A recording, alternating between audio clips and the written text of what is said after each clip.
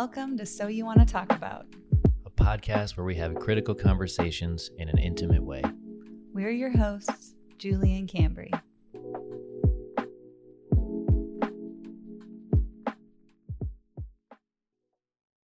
Hey. Hi. How are you? I'm good, I'm excited. Good. Me too. Welcome back to another episode of So You Want to Talk About? So you want to talk about relationships and COVID. Whew. Relationships and COVID. Yeah, quarantine sucks. Quarantine does suck for many reasons. Haven't been able to see family. Haven't been able to see friends. Haven't been able to go on a date. Go to work. Or a date. Or a date. And dates. All the dates. Gone. So yeah, that's been tough. But I guess the bright side, we get to spend a lot of time together. All the time. Yeah. So all of our time has been spent together. I know at least for us, what sort of happened was everything happened, especially in Atlanta, so fast. Mm-hmm. And we just decided to quarantine together. Yeah. My underlying condition kind of made it make sense for us we wanted to spend time together, but we couldn't go back and forth between places. So we kind of quarantined in together. Mm-hmm. And so that was like moving in and quarantining all at once. Yeah, absolutely. At 3.5 months into our relationship. Mm-hmm. We were like, ready for this. Yeah, so it was definitely a lot and a bit of an adjustment. Mm-hmm. Just when you're not used to somebody just yet completely. But we got through it. Still getting through it. Yeah. And it's been fun. Yeah. It's been good. It's really helped us. And I think that's a good disclaimer to say that today we're going to talk about kind of our relationship in COVID and how COVID has affected that. But we can only speak from that. Yeah. And that this affects everyone differently. But yeah, I'm sure people are having other different experiences, but ours has been largely positive.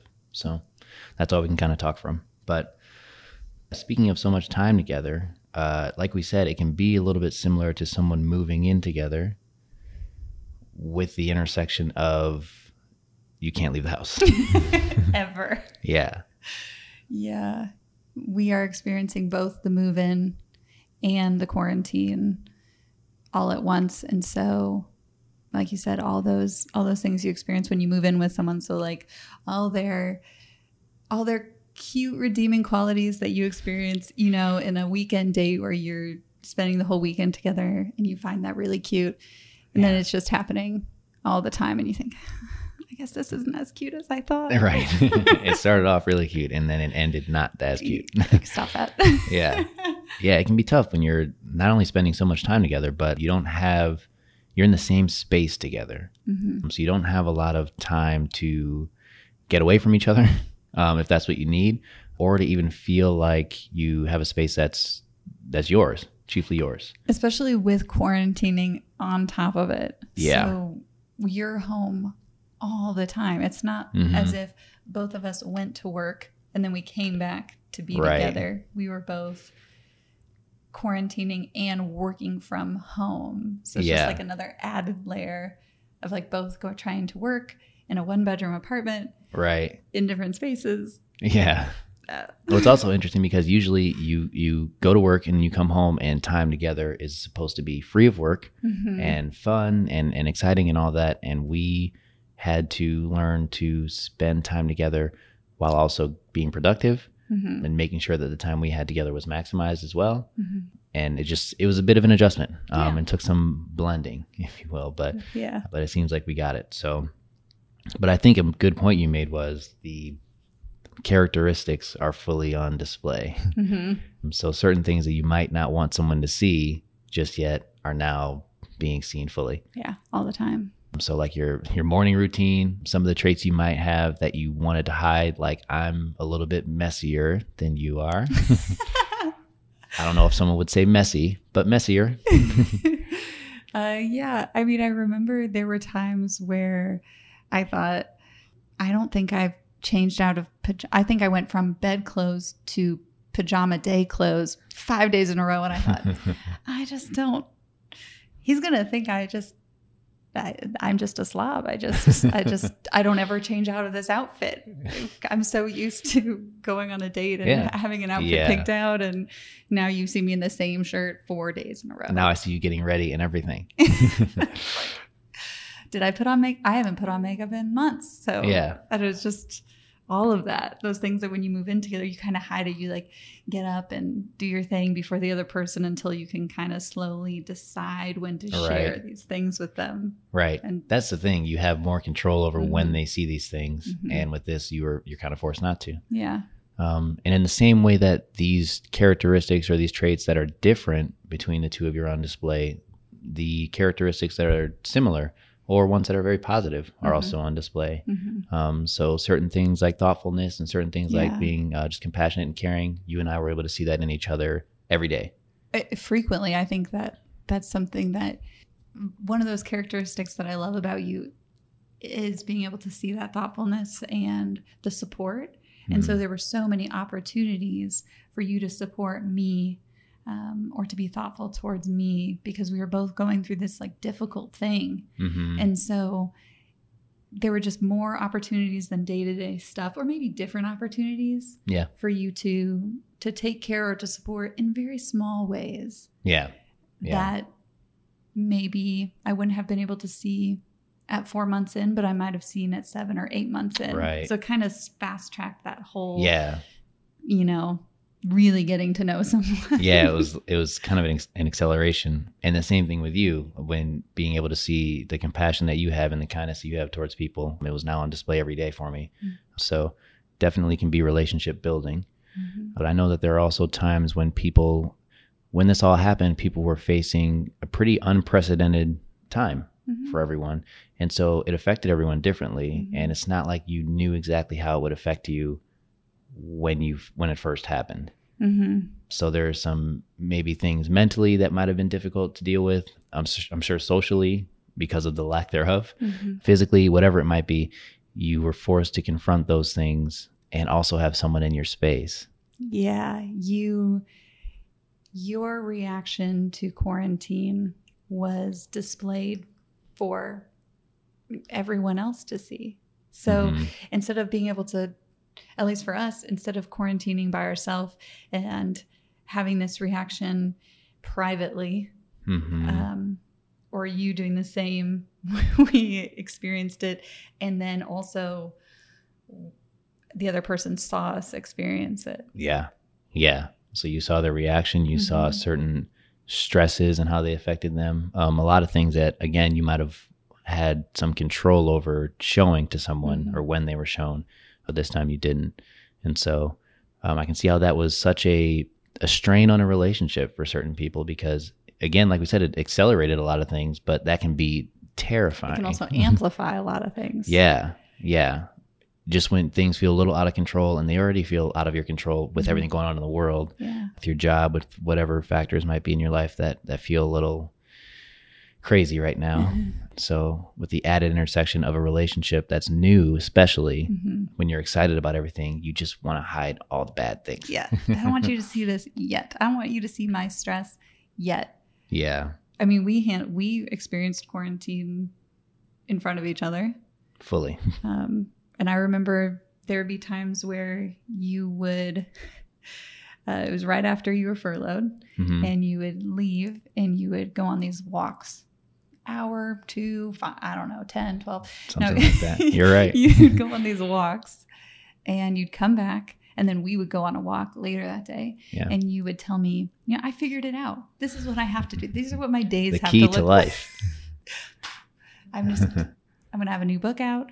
And it after a couple of days, as you would go out on a walk, I think he's going to come back with a different idea than yesterday, but it's going to be just as groundbreaking, and it may potentially contradict the entire thing. That's the thing. I would have these revelatory ideas, and they would completely contradict what I felt the day before. Which is a good example of something you wouldn't necessarily show someone, because I really, at that time, I'm sure like everyone was just trying to figure things out, and I wanted to think it through and then bring it to you as a fully formed and polished idea. Like, here's what I came up with today. What do you think after you open it? But we weren't afforded that. A lot of people weren't afforded that until we sort of said, it's difficult to figure this out alone. So why don't we try to figure it out together? Which I think was a kind of groundbreaking thing for us. Yeah, that's a really critical part of your relationship, right? Is when at some point two people who are kind of going along their own paths and intersecting, now they've decided to, let's do it together. Let's be like a true partnership. Right. And there was this woman that got married. She's a author, Elaine Welterworth. I'll link her name in her Instagram bio. But she got married during quarantine. And I remember seeing the Instagram caption and sending it to you and thinking, this feels hard, but it feels so right. And so I'm going to read it. Her pastor Stanley, again, I'll link him, but he says, self-understanding will make self-disclosure less threatening, and self-disclosure makes good relationships work. It's hard for a relationship not to work when a couple communicates feelings, fears, hopes, dreams, joys, and sorrows. Disclosure so deep until there is nothing left to disclose. When there's nothing left to disclose, there's intimacy. And I remember thinking, that's hard. But if we tell each other everything, even the thoughts that we think, I don't know if I want to tell that to them yet. Yeah. It might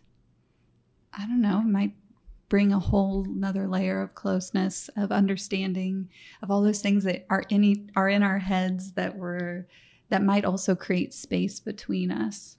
That if you take away them only being my head, it'll close that space. Yeah.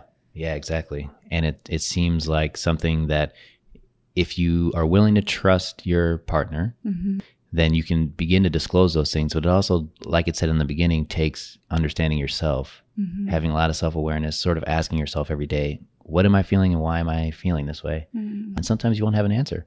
Right. I remember during quarantine early on, there were days when you would have just lower moods. It's not like you were in a bad mood, just lower moods, which are very human.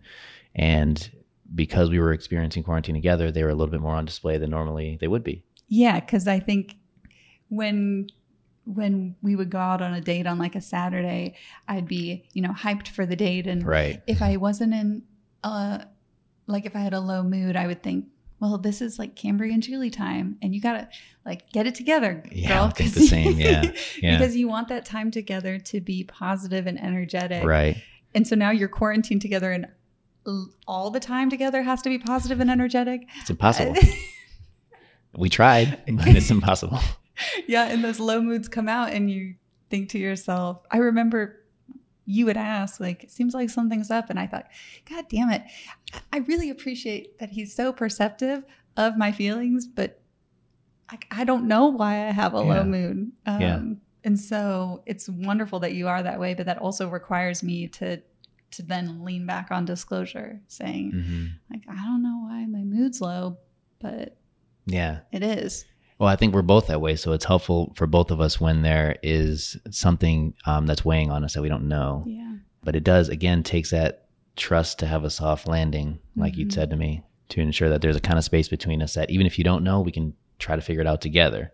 Right. So there's some kind of support. So what I think comes with self-awareness is also comes knowing how to be supported and sharing that with your partner too, because people learn and communicate in such different ways that what I feel is supportive might not be supportive to you. Right. And knowing that that's okay. Right. So, and we had a lot of learning in that way too, of knowing that I needed to say to you, this is what I need. Yeah. Instead of just letting you guess at it. Yeah. I don't know why, but that's a different topic. But I think that for me to be able to say to you, like, I don't know why my mood's low, but I'm just like at 20% today. Yeah. I can't be 100% or 50% if we're a true partnership and I'm normally at 50. Today I'm not. Yeah. And that's fine. And so because of that, and because we are a unit and function, as two of us trying to be at 100%, and the days that you're at 20, then I'm at 80, and vice versa. Right. Or the days that you're at 30, I'm at 70. So I think that was sort of the most helpful thing that we did in sharing that, because it can be really difficult to go to someone, especially in an early on in a relationship, and say, hey, I'm very stressed. And because I'm stressed, I need these 4 fries from Bebop's, everything. Who can say though? I mean, when you're right, like when you're stressed, the last thing you want to do is double down and be vulnerable. Yeah. I'm really stressed, and I don't like the fact that I have to tell you I'm stressed, because I feel like weirdly embarrassed by it. Yeah. But I'm letting you see this weakness, or Yeah. this point of weakness. But now I need this. Normally I do this for you. I'm not going to do that. Yeah. No one ever wants to say that. We'll just say, I'm stressed. See ya. Try Right. again tomorrow. Yeah. And usually you have the liberty to do that, except when you're together all the time. And so when we sort of figured out, oh, it's easier for us. And now at this point, we can just say what we're stressed about if we know. Mm-hmm. And if we need something, then we ask for it. But it's come off a lot easier to say, yeah, today I can't be 50, 50. And it takes disclosing to know not only, oh, she's at 20, so I have to be 80, but also what does that 80 look like? Mm-hmm. And what does her 20 look like? Right. So I know how to get better in that regard, and vice versa. Yeah. And I think that quarantine is the perfect time for that. It's kind of opened up the door to time to self-reflect, because you're home all the time. Right. You can't fill your mind's space with other people constantly. And so now you're left with yourself. Yeah. And when you are left with yourself, that's a good time for that self-awareness to come to light and to figure out sort of the things that you want to reflect on. What do you feel like you're bringing to a relationship?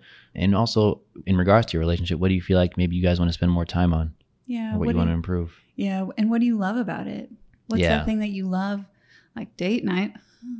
What's that thing you love about your relationship? Could you spend more time doing that? It might look different, but is that where you want to put your time? And what could use improvement? Yeah.